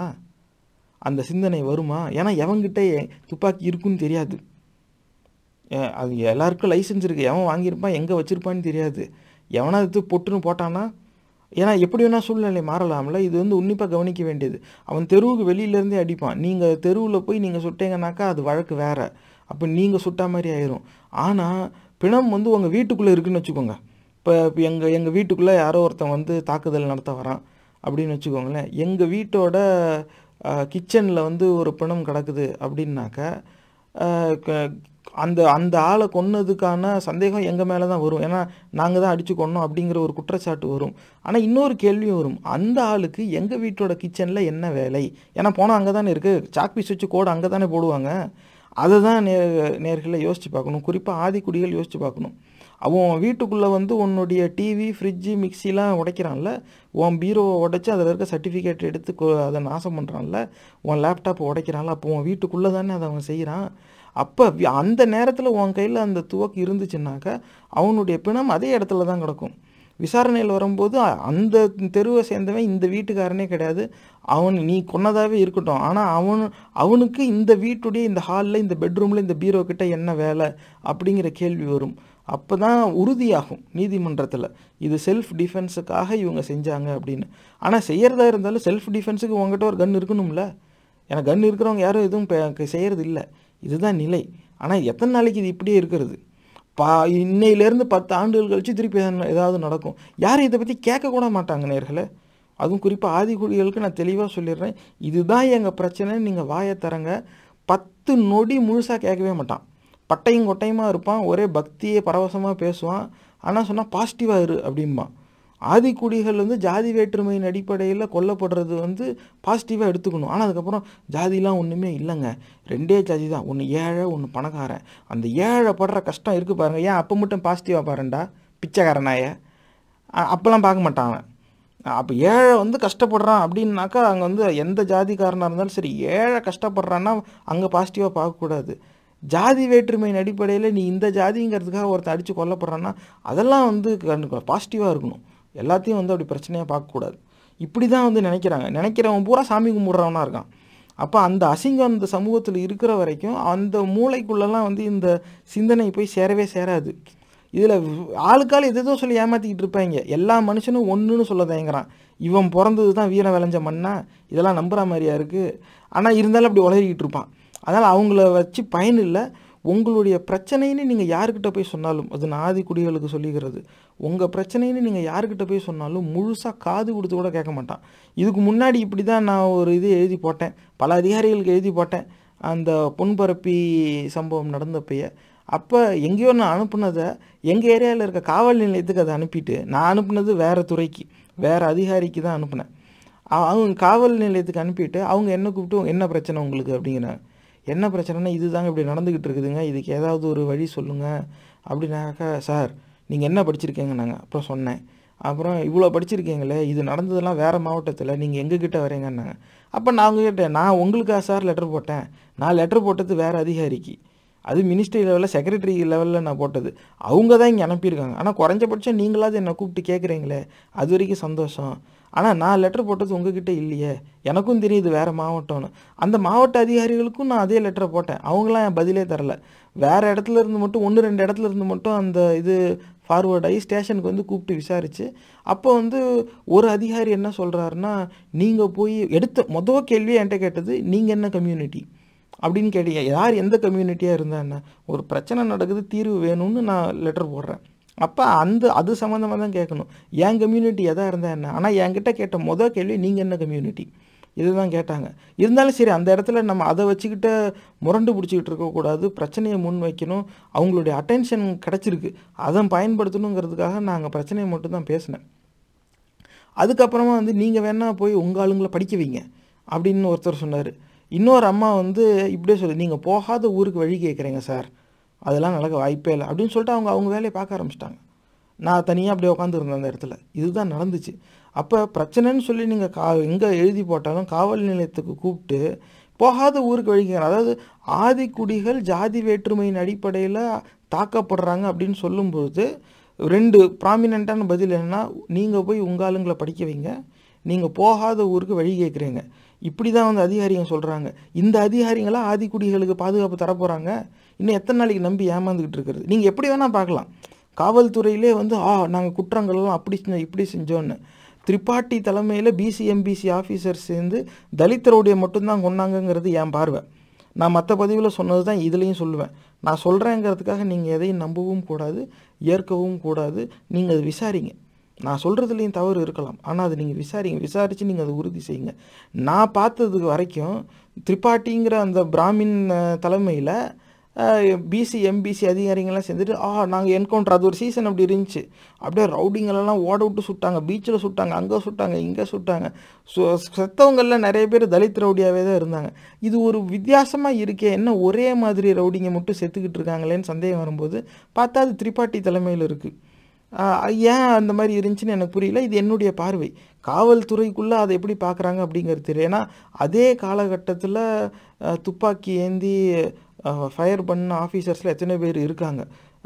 அப்போ ஆனால் அவங்களெல்லாம் இந்த ஃபயரிங் ஸ்குவாடுக்குள்ளே சேர்த்துக்கல. காரணம் என்னென்னா, அந்த மாதிரி துப்பாக்கியை பயன்படுத்தின ஒருத்தர் வந்து தலித் சமுதாயத்தை சேர்ந்தவர். அப்போ இந்த ஸ்குவாடில் தலித் ஆஃபீஸர் இருந்தாங்களாங்கிறது எனக்கு தெரியல. ஆனால் இது வந்து நான் தலித் ஆஃபீஸர்ஸ் வச்சு தலித் ரவுடிஸை மட்டுமே கிளியர் பண்ண மாதிரி தான் என் கண்ணுக்கு படுது. அது நீங்கள் வந்து விசாரிச்சுக்கோங்க. இந்த மாதிரி தான் வந்து அந்த காவல்துறையே வந்து செயல்படுது.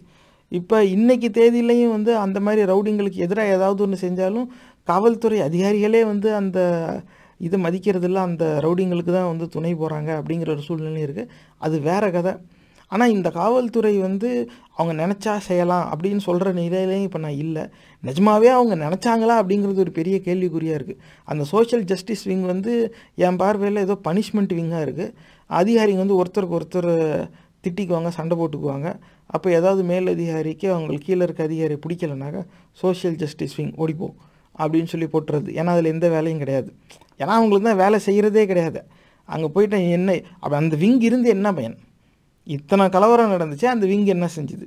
Preventive measure is not possible அப்படின்னா எங்கே சுற்றி எங்கே போனாலும் preventive measure is not feasible, it is not practicable, it is not practically possible, we don't have such a big force, இப்படி தான் சொல்லுவாங்க. நாட் பாசிபிள்னு சொல்லிட்டல, கன் லைசன்ஸ் கொடுத்துரு. நாட் பாசிபிள் நாட் ஃபீஸிபிள்னு நான் சொல்லலையா? டிபார்ட்மெண்ட் நீங்கள் தானே சொல்கிறீங்க. அப்போ கன் லைசன்ஸ் கொடுத்துரு, துவக்குக்கான உரிமம் கொடுத்துரு. ஆதிக்குடிகள் அவங்களுடைய பாதுகாப்பு அவங்களே பார்த்துக்கிட்டோம். எத்தனை நாளைக்கு இப்படியே பார்த்துக்கிட்டு இருக்கிறது? இது வந்து ஏன்னா தொடர்ந்து இந்த வாக்கரசியலில் எல்லோரும் வந்து வாக்களிக்கிறது கடமைன்னு பல வருஷமாக வாக்களிச்சிக்கிட்டே தான் இருக்கிறாங்க. ஆனால் அவங்க போடுற வாக்கு வந்து அந்த அரசெல்லாம் தேர்ந்தெடுக்குது. ஆனால் அந்த எந்த அரசும் அவங்களுக்கான பாதுகாப்பை உறுதி செய்யலை. அது வேறு கதைன்னு வச்சுக்கோங்க. ஒரு இத்து போன திராவிடத்தை இவங்க இன்னும் 10 போட்டு காப்பாற்றிக்கிட்டு இருக்காங்க. அது இன்னும் எத்தனை நாளைக்கு இந்த முட்டாள்தனம் நீடிக்கும்னு தெரியல. அது ஒன்றை தான் மொத்தமாக நிராகரிக்குதே, நீ ஏன் ஓடி போய் அதுக்கிட்ட 5க்கும் 10க்கும் கையேந்திர நிலைக்கு எல்லாருமே வந்துட்டாங்க அப்படிங்கிறது தானே தெரியுது. ஏன்னா எந்த அரசும் ஆதிக்குடிகளுக்கான இந்த பாதுகாப்பை கொடுக்கல. அப்போ the ballot is not working. திரும்ப இவங்க அந்த ரைட் டு பேலட்டை இங்கே எக்ஸசைஸ் பண்ணிகிட்டே இருக்காங்க. But the ballot is not providing that security. அந்த ப்ரிவென்டிவ் மெஷர் இந்த பேலட் கொடுக்கல. When ballot is not working, bullet is the final option. வேறு வழி கிடையாது. ஏன்னா இவங்க வந்து அந்த உரிமம் வாங்கி வச்சுக்கிட்டோம். இவங்கக்கிட்ட அந்த உரிமம் இருக்குதுன்னு தெரிஞ்சாவது இவங்க மேலே தாக்குதல் நடத்தாமல் இருக்கிறதுக்கான குறையும்ல. ஏன்னா உரிமம் இருக்குது, எந்த வீட்டில் எத்தனை துப்பாக்கி வச்சுருக்காங்கன்னு தெரியாது. அப்படி இருக்கும்போது உள்ளே வந்து அந்த பீரோவை உடச்சி அந்த சர்டிஃபிகேட் எடுத்து கிழிக்க தோணுமா? அந்த லேப்டாப்பை எடுத்து போட்டு உடைக்க தோணுமா? அந்த குடிசையை கொளுத்த தோணுமா? சிந்திச்சு பாருங்கள். பாதுகாப்பு காவல்துறை தரணும், ஆனால் not feasible. Social justice wing என்ன செய்யுதுன்னு தெரியாது. ஆதி திராவிடர் வெல்ஃபேர் அந்த மினிஸ்டர்லாம் சம்பவம் நடந்த ஊருக்கு வந்தாங்களான்னு கூட தெரியாது. அந்த மினிஸ்டர் முகமே என்னன்னு பல பேருக்கு தெரியாது. அந்த மாதிரி ஆட்களை மட்டும்தான் அந்த பொறுப்பில் போடுவாங்க. National commission for schedule caste அப்படின்னு அவங்க ஒருத்தவங்க இருப்பாங்க. அது மதவெறி கூட்டத்துடைய அடிமைகள் கட்டுப்பாட்டில் அது ஏற்கனவே போயிடுச்சு. அவன் வந்து எஸ் எஸ் எஸ் அப்படின்னு சொல்லிட்டு அப்படியே விட்ருவான், எதுவும் செய்ய மாட்டான். அந்த மாதிரி வடநாட்டிலேருந்து இந்த மாதிரியான பிரச்சனைக்கு ஷெட்யூல் காஸ்ட்டோட பாதுகாப்புக்குன்னு சொல்லி ஒரு சிலர் வருவாங்க. அவங்க பேசுகிறத கேளுங்க, அவன் நீ என்னடா பாதுகாப்பு தரப்போகிறான்னு தான் நமக்கு தோணும். அந்த மாதிரி ஆட்களை மட்டும்தான் அந்த பொறுப்பில் வச்சுருப்பாங்க. ஆனால் எத்தனையோ அரசு எந்திரங்கள்னு சொல்லலாம், அந்த இன்ஃப்ராஸ்ட்ரக்சருங்கிறது இருக்குது, எத்தனையோ டிபார்ட்மெண்ட் இருக்குது, எத்தனையோ ப்ரொசீஜர் இருக்குது, எத்தனையோ சட்டங்கள்லாம் இருக்குது. அதெல்லாம் மாறுபட்ட கருத்தே கிடையாது. எந்த சட்டமும் எந்த ப்ரொசீஜரும் எந்த விங்கும் எந்த டிவிஷனும் எந்த ஏஜென்சியும் ப்ரிவென்டிவ் மெஷர் கொடுக்கவே இல்லை. 200 பேர் 300 பேர் ஒன்று சேர்றான், ஒன்று சேர்ந்து உள்ளே வந்து கும்பலாக வந்து எல்லா வீடுங்களையும் அடிக்கிறான், குறுக்க தடுக்க வரவங்களையும் அடிக்கிறான், கல்லை விட்டு எறிகிறான், உள்ளே பூந்து லேப்டாப்பு அந்த பொருள் எல்லாத்தையும் உடைக்கிறான். அவங்க வறுமையில் வாடணும்னு இவன் நினைக்கிறான். அவங்க உயர்ந்து வர்றது இவனுக்கு பிடிக்கல. அவங்களுடைய அந்த கல்வி ஆவணங்களை தான் பிடிச்சி சேதப்படுத்துகிறான். ஆனால் யாருமே தடுக்கலை. நடக்கிறதுக்கு முன்னாடி தடுக்கலை, நடக்கும்போதும் யாரும் தடுக்கலை. உள்ளே பூந்து ஒரு ஏரில் 2 வார்னிங் ஷாட் ஃபயர் பண்ணால் எல்லாம் தெரிச்சு ஓடுவாங்களா மாட்டாங்களா? ஏன் செய்யலை? அதுவும் எதுவும் பண்ணலை. ரைட் கண்ட்ரோல்னு போலீஸ் வச்சுருப்பாங்கல்ல. மக்கள் போராட்டம் பண்ணுறதா இருந்தால் வந்து நல்லா கொக்கு சுடுற மாதிரி என் புள்ள வாயில் சுட்டிருக்கீங்க, ஞாபகம் இருக்கட்டும். அது வந்து இன்னும் மறக்கலை. 17 வயசு பொண்ணு வாயில் சுட்டிருக்கீங்க. ஆனால் இப்போ கும்பலாக வந்து ஆதிக்குடிகள் தெருவில் கலவரம் பண்ணால் யாரும் கத்தக்கூட மாட்டேங்க, சுடுறதெல்லாம் அப்புறம் இருக்கட்டும். அதில் வந்து வேடிக்கை பார்த்துக்கிட்டே இருப்பேன், எதுவும் பண்ண முடியல. அதான் உங்களால் எதுவும் பண்ண முடியல. ப்ரிவென்டிவ் மெஷருங்கிறது நாட் பாசிபிள்னு ஆகிடுச்சில்ல. கன் லைசன்ஸ் கொடுத்துருங்க. அந்த ஆதிக்குடிகள் அவங்களுக்கான பாதுகாப்பை அவங்களே பார்த்துக்கிட்டோம். இதுக்கு மேலே நம்பிக்கிட்டு பயனில்லை. ஏன்னா எப்போ வந்து எங்கே அடிப்பாங்கன்னு தெரியாது. இப்போ நமக்கு செய்திக்கு வந்ததுனால இந்த வீரலூர், பொன்பரப்பி, அந்த சிவகங்கை, தருமபுரி இதெல்லாம் வந்து ஏன்னா பெரிய சம்பவமாக வந்துச்சு. செய்தி ஊடகங்கள் அதை பற்றி பேசினாங்க. எத்தனை ஊரில் இப்படி நடந்துக்கிட்டு இருக்கோம் நமக்கு தெரியாது. ஆனால் எல்லாமே ஊடகங்கள் வந்து கவர் பண்ணுவாங்களாங்கிறதும் நமக்கு தெரியாது. அப்போ எத்தனை நாளைக்கு இந்த மக்கள் வந்து இப்படி பயத்திலே வாழ்ந்துக்கிட்டு இருப்பாங்க? இதுக்கு மேலே ஏன்னா அவங்களும் இந்த நாட்டு குடிமக்கள், அவங்களும் வரி கட்டுறாங்க. இந்த அரசியலமைப்பு சட்டம் அவங்களுக்கும் இதே பாதுகாப்பு உரிமையை உறுதி செய்யுது. ஆனால் அந்த உறுதி செஞ்சது அவங்களுக்கு போய் கிடைக்க மாட்டேங்குது. அவங்க அடிபடும் போது யாரும் கேட்கறதுக்கு இல்லை. வழக்கு கொடுத்தாலும் அடி வாங்கின பக்கமும் 20 பேரை சேர்த்து தான் கைது பண்ணுறாங்களே தவிர அந்த பணத்தை தூக்கிட்டு போகக்கூடாதுன்னாலும் அந்த உயர் அதிகாரிகள் டிஎஸ்பியிலேருந்து எல்லா அதிகாரிகளும் வந்து உங்களுக்கு நான் தனி பாதை போட்டு தரேன் அப்படின்னு தான் சொல்கிறேனே தவிர நீ யாரா அவனை தடுக்கிறதுக்கு? அவனும் இந்த நாட்டு குடிமகன், அவனுடைய பணம் இந்த பொது பாதை வழியாக போகலாம் அப்படின்னு அந்த அதிகாரிகள் சொல்ல மாட்டேங்கிறாங்க. அவங்கள பொறுத்த வரைக்கும் அவங்க ஆளுக்கு தான் சப்போர்ட் பண்ணுவாங்க. கேட்டால் எதுக்கு சார் இது ஒரு பெரிய பிரச்சனையாகணும்? கம்யூனல் ரைட்ஸ் வந்துச்சுன்னா அது வந்து லா அண்ட் ஆர்டர் இஷ்யூ ஆகும், it will be a great public inconvenience அப்படின்னு சொல்லி நடிப்பாங்க. உண்மையில் அவன் தலித்து இல்லை அதனால் அவனுக்கு தலித்துக்கு உதவணுங்கிற எண்ணமும் அவனுக்கு கிடையாது. இதில் ரொம்ப கசப்பான விஷயம் என்னென்னா அதே துறையில் எல்லா பதவிகள்லையுமே வந்து இந்த ஆதிக்குடிகளை சேர்ந்த அதிகாரிகளும் இருப்பாங்க. அது வந்து வாயை மூடிட்டு சொரணை கட்டவங்களாக தான் சுற்றிக்கிட்டு இருக்காங்க. ஏன் அவங்கெல்லாம் இருக்கணுங்கிறது புரியல. அது பிரச்சனை வந்து அது எதுவும் பண்ணுறதுக்கு இல்லை. அதனால தான் இந்த பதிவில் திரும்ப சொல்லுவேன், வருங்கால தலைவர்கள் நீங்கள் நாளைக்கு ஆட்சி நிர்வாக பொறுப்புக்கு வரும்போது இந்த மாதிரி முட்டாள்தனத்தை பழகிடாதீங்க. நீங்கள் இப்போவே அந்த முடிவு எடுத்தால் தான் நீங்கள் அந்த பதவிக்கு வரும்போது அந்த முட்டாள்தனத்தை நீங்கள் செய்யாமல் இருப்பீங்க. அப்படி இல்லாட்டினா உங்களையும் மூல செலவு செஞ்சு விஷத்தை ஏற்றி தான் அங்கே கொண்டாந்தே உட்கார வைப்பாங்க. அப்படி தான் இப்போ எல்லாருமே இங்கே உட்காந்துக்கிட்டு இருக்காங்க. இப்படியே தான் போய்கிட்டு இருக்குது. அப்போ இந்த சட்டத்துலேயும் சொல்லுது அவங்க மறுத்தாக்க ரிட்டனில் கொடுக்கணும்னு. அப்போ ஆதிக்குடிகள் வந்து நீங்கள் துப்பாக்கிக்கான உரிமம் விண்ணப்பிங்க, அது எப்படி மறுக்கப்படும், அதை எடுத்துக்கிட்டு நீதிமன்றத்துக்கு வந்து வழக்கு பதிவு செஞ்சு நீங்கள் ஒரு உரிமம் வாங்கி வச்சுக்கோங்க. ஹேண்ட் கன், அதுவும் பிஸ்டலாக 12 புல்லட் இருக்கிறதா போதும், அதுக்கு மேலே வேண்டாம். இது என்னுடைய கண்ணோட்டம். நம்ம நாட்டில் என்ன மாதிரி துப்பாக்கியெல்லாம் கிடைக்குதுங்கிறது தகவல் என்கிட்ட இல்லை, நான் அது முழுசாக இன்னும் விசாரிக்கலை. அது ஒரு சிலர் 8 புல்லட்டும்பாங்க, ஒரு சிலர் 11ம்பாங்க, 12ம்பாங்க. பொதுவாக 8லேருந்து 12 புல்லட் இருக்கும் சராசரியாக. அந்த பிஸ்டலே போதும். ரிவால்வரை விட வச்சுக்கோங்க, எது எப்படி வருமோ. ஆனால் இந்த கை துப்பாக்கியாக இருக்கட்டும், ஏன்னா நீட்டு ரைஃபிளாக இருந்தால் அதை மறைச்செல்லாம் கொண்டு போக முடியாது. அப்போ கிட்ட ஆளுக்கு, ஏன்னா இந்த மாதிரியான குற்ற சம்பவங்கள் நடக்கும்போது கும்பலாக வந்து செய்வாங்க. அப்போ நீங்கள் வந்து நீட்டு பேரலை வச்சுக்கிட்டு இருக்கும்போது நீங்கள் கொஞ்சமாவது எட்டை இருந்தால் தான் சுட முடியும். ஆனால் ஹேண்ட் கன்னாக இருந்தால் கிட்ட இருக்கும்போது உங்களால் சுற்ற முடியும். அப்போலாம் கூட அதை மறைச்சும் எடுத்துகிட்டு போகலாம். நீங்கள் ஒரு பைக்குள்ளே வச்சு எடுத்துகிட்டு போகலாம். உங்கள் ஆடைக்குள்ளே அதை மறைச்சி வச்சுருக்கலாம். அப்போ அந்த பாதுகாப்பை நீங்கள் உறுதி செஞ்சுக்கலாம். அதனால் கை துப்பாக்கியே இருக்கட்டும். ஏன்னா நீங்கள் பெரிய துப்பாக்கி நீங்கள் கேட்டாலும் அந்த உரிமம் கிடைக்குமாங்கிறது தெரியல. எதுவுமே நடக்காத பட்சத்தில் எந்த உரிமம் கேட்டாலும் கொடுக்க மாட்டேங்கிறாங்க அப்படின்னாக்கா, நான் ஸ்போர்ட்ஸ் ஷூட்டிங்கு போகிறேன்னு சொல்லி அந்த ரைஃபிள் வாங்கி வச்சுக்கோங்க. எதுவுமே இல்லாததுக்கு ஏதாவது ஒன்று இருக்கலாம். இதுதான், எதுவுமே ஆளை பார்த்தே நீங்கள் சுட தேவையில்ல. அந்த துப்பாக்கி நீங்கள் எடுத்துகிட்டு வந்து வெளியில் நில்லுங்க, அத்தனை பேர் ஓடி போயிடும். அதில் தோட்டாலாம் எதுவும் தொடச்சி மட்டும் வச்சுருங்க, வேறு எதுவுமே செய்ய வேண்டாம். அதை மட்டும் காட்டுங்க, பயந்து ஓடி போயிடுவான். இல்லைன்னாக்கா வார்னிங் ஷாட்டு ஒரு 2 ஷாட்டு மேலே சுடுங்க, சராசரியாக ஓடியே போயிடும். ஒரு தடவை அப்படி நடந்துச்சுனாக்கா அதுக்கப்புறமா அந்த கும்பலாக தெருவில் வந்து அடிக்கணும் அப்படிங்கிற எண்ணம் வந்து மொத்தமாக கரைஞ்சிரும். ஏன்னா இப்போ எந்த நிலைக்கு வந்து இந்த சமூகம் வந்திருக்குங்கிறது இந்த பதிவை பார்த்தாது இந்த சமூகம் வந்து புரிஞ்சுக்கணும். நாய் பண்ணி போகிறதுக்கெலாம் அனுமதி இருக்க தெருவில் நான் செத்தா என் பணம் போகக்கூடாது. இது வந்து அறிவார்ந்த சமூகமா? இந்த சமூகம் திங்கிறது சோறுன்னு நான் ஒத்துக்கணுமா? இதில் இருக்கிறவங்களாம் படித்தவன், அவனுக்கெல்லாம் அறிவு இருக்குதுன்னு நான் ஏற்றுக்கணுமா? இதெல்லாம் ஏற்புடையதா இருக்குதா? ஆனால் யாருமே கேட்கலையே. அந்த குற்றத்தை செய்கிறவன் வந்து 100ல் 1 2 தான். ஆனால் மிச்சம் இருக்கிற 92 பேர் வேடிக்கை பார்க்குறான் பாருங்கள். அவனை விட பெரிய ஜாதி வெறியும் வேறு யாரும் கிடையாது. அந்த 2 பேர் கூட பரவாயில்ல, அவங்களுக்கு இருக்கிற இன்டெகிரிட்டி அவங்க கரெக்டாக மெயின்டைன் பண்ணுறாங்க. அவனுக்கு கெட்டது தான் தெரியும், அவன் கெட்டதை தான் நம்புகிறான், அவன் கெட்டதை தான் விரும்புகிறான், அவன் அதையே தான் செய்கிறான். ஸோ அவனுடைய சிந்தனை, சொல்லு, செயல் எல்லாமும் ஒரே நிலையில் இருக்குது. மொத்தமும் கெட்டது. நான் மேலே, நீ கீழே, உன்னை நான் விட மாட்டேன், உன்னை நான் அடிப்பேன், உன்னை நான் கொல்லுவேன் அப்படிங்கிற எண்ணத்தில் தான் அதான் அவன் சிந்தனை, அதை தான் அவன் சொல்கிறான், அதை தான் அவன் செய்கிறான். அயோக்கியத்தனத்தில் கூட ஒரு சுத்தம் வச்சுருக்கான். ஆனால் மிச்சம் இருக்கிற அந்த 98% மக்கள் பாருங்கள், ஐயோ அம்மா அப்பானா அப்படியே தனியாக வேணால் கூட இருக்கும்போது வேணால் ஒரு சிம்பத்திக்காக வேணால் ஏதாவது குரல் கொடுப்பாங்க, அவ்வளவுதான். மற்றபடி வந்து யார் எதிர்த்து கண்டுக்கவே மாட்டாங்க. எத்தனை அதிகாரிகள் இது வரைக்கும் அந்த பொறுப்பில் உட்காந்துட்டு போயிருக்காங்க, எத்தனை ஐஏஎஸ் அதிகாரிகள் வந்து ரிட்டையர் ஆகிட்டு போயிருக்காங்க. பள்ளிக்கூடத்துலலாம் இன்றைக்கி கஞ்சா கிடச்சிக்கிட்டு இருக்குது. ஆனால் அந்த கஞ்சா வச்சுருந்ததுக்காக அந்த பள்ளி மாணவனை வெளியே அனுப்பலாம் அப்படிங்கிற ஒரு முடிவு எடுத்தால் அதிகாரிங்கள்லாம் வந்து வேண்டாம், இப்படி அனுப்புனா நம்ம எல்லா மாணவர்களையும் அனுப்புகிற மாதிரி ஆகிடும் அப்படின்னு சொல்லி அதை மூடி மறைக்கிறாங்க. உண்மையில் என்னன்னாக்கா அந்த மாவட்டத்துக்குள்ளே அவங்க கஞ்சாவை கொண்டு வந்த உண்மை வெளில வந்துருங்கிறது தான் அவங்க மூடி மறைச்சிக்கிட்டு இருக்காங்க. இந்த லட்சணத்தில் இருக்கிறவங்க இதுக்கு தான் 9ஆம் கிளாஸ்லேருந்து கஷ்டப்பட்டு படித்து பல ஐஏஎஸ் அகாடமியில் போய் அது பல நுணுக்கங்கள் தெரிஞ்சு அதுக்கப்புறமா அப்படிலாம் ட்ரைனிங் போய் ஹவு டு கிராக் ஐஏஎஸ் அப்படின்னு சொல்லி எல்லாத்தையும் கிராக் பண்ணி இவன் கிராக் ஆகிடுறான்.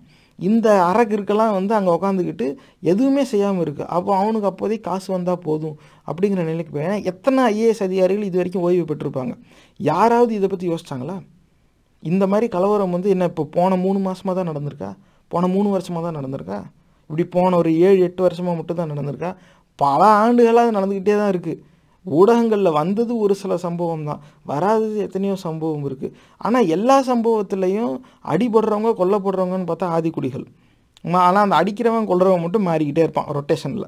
அது அந்த ஊருக்கு ஏற்றாப்புல, சூழ்நிலைக்கு ஏற்றாப்புல இப்படி தான் இருக்குது. ஆனால் எந்த அதிகாரியாவது இதுக்கு ஒரு நிரந்தர தீர்வு கொண்டு வரணும்னு பேச்சையாவது எடுத்திருப்பாங்களா? எடுத்தது கிடையாது. அரசியல்வாதிகள் விட்டுருங்க, எந்த ஆட்சியில் இதுக்கான நிரந்தர தீர்வு எடுத்தாகணும்னு யார் முடிவு எடுத்திருக்கா? யாரும் எடுக்கவே இல்லை. ஆணவ கொலைக்கு எதிராக ஒரு சட்டம் கொண்டு வாங்கன்னு இப்போ தான் எல்லாம் மைக்கில் பேசிக்கிட்டு இருக்காங்க. இதையும் வச்சுக்கிட்டு அவங்க ஓட் பேங்க் பாலிட்டிக்ஸ் தான் பண்ணுவாங்களே தவிர எதுவும் நடைமுறைக்கே வராது.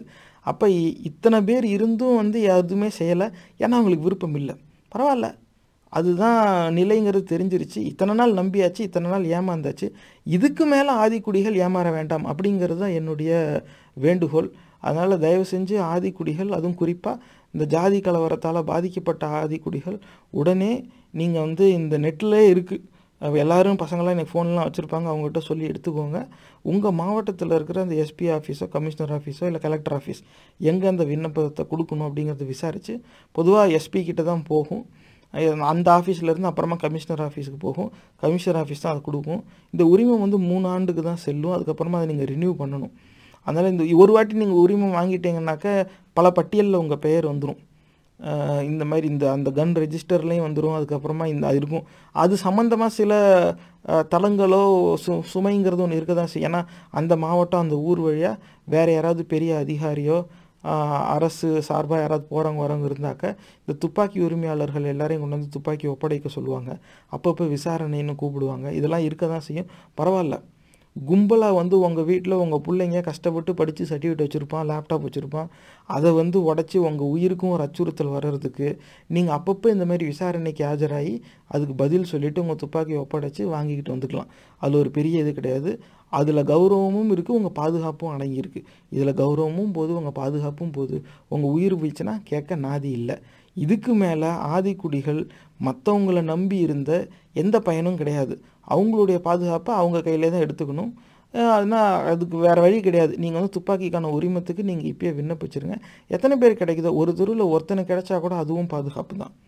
அந்த அந்த தெருவில் துப்பாக்கி லைசன்ஸ் வாங்கிட்டாங்க அப்படிங்கிற விஷயம் வெளியில் வந்தாவே போதும். அதுக்கு மேலே அந்த தெருவில் கலவரம் செய்யணும்னு எவனும் பேசவே மாட்டான். அந்த பேச்சு மொத்தமாக முடிவுக்கே வந்துடும். ஆனால் இதை இப்படி சட்டப்படி தான் இது நீங்கள் செஞ்சாகணும். எங்கெல்லாம் கலவரம் நடக்குதோ, இதுவும் இன்னொரு வேண்டுகோள். அவன் உரிமை எப்படியும் தரமாட்டான், அதையும் நான் இப்பயே சொல்லிடுறேன். நீங்கள் வந்து தலைகீழாக நின்று தண்ணி குடித்து நீங்கள் எப்படி விண்ணப்பித்து எல்லா ஆதாரத்தையும் கொண்டு போய் கொடுத்து கலவரத்தில் எனக்கு கை போச்சு அப்படின்னு நீங்கள் கை இல்லாமல் வந்து நின்னாலும் உங்களுக்கு உரிமை கொடுக்க மாட்டான்.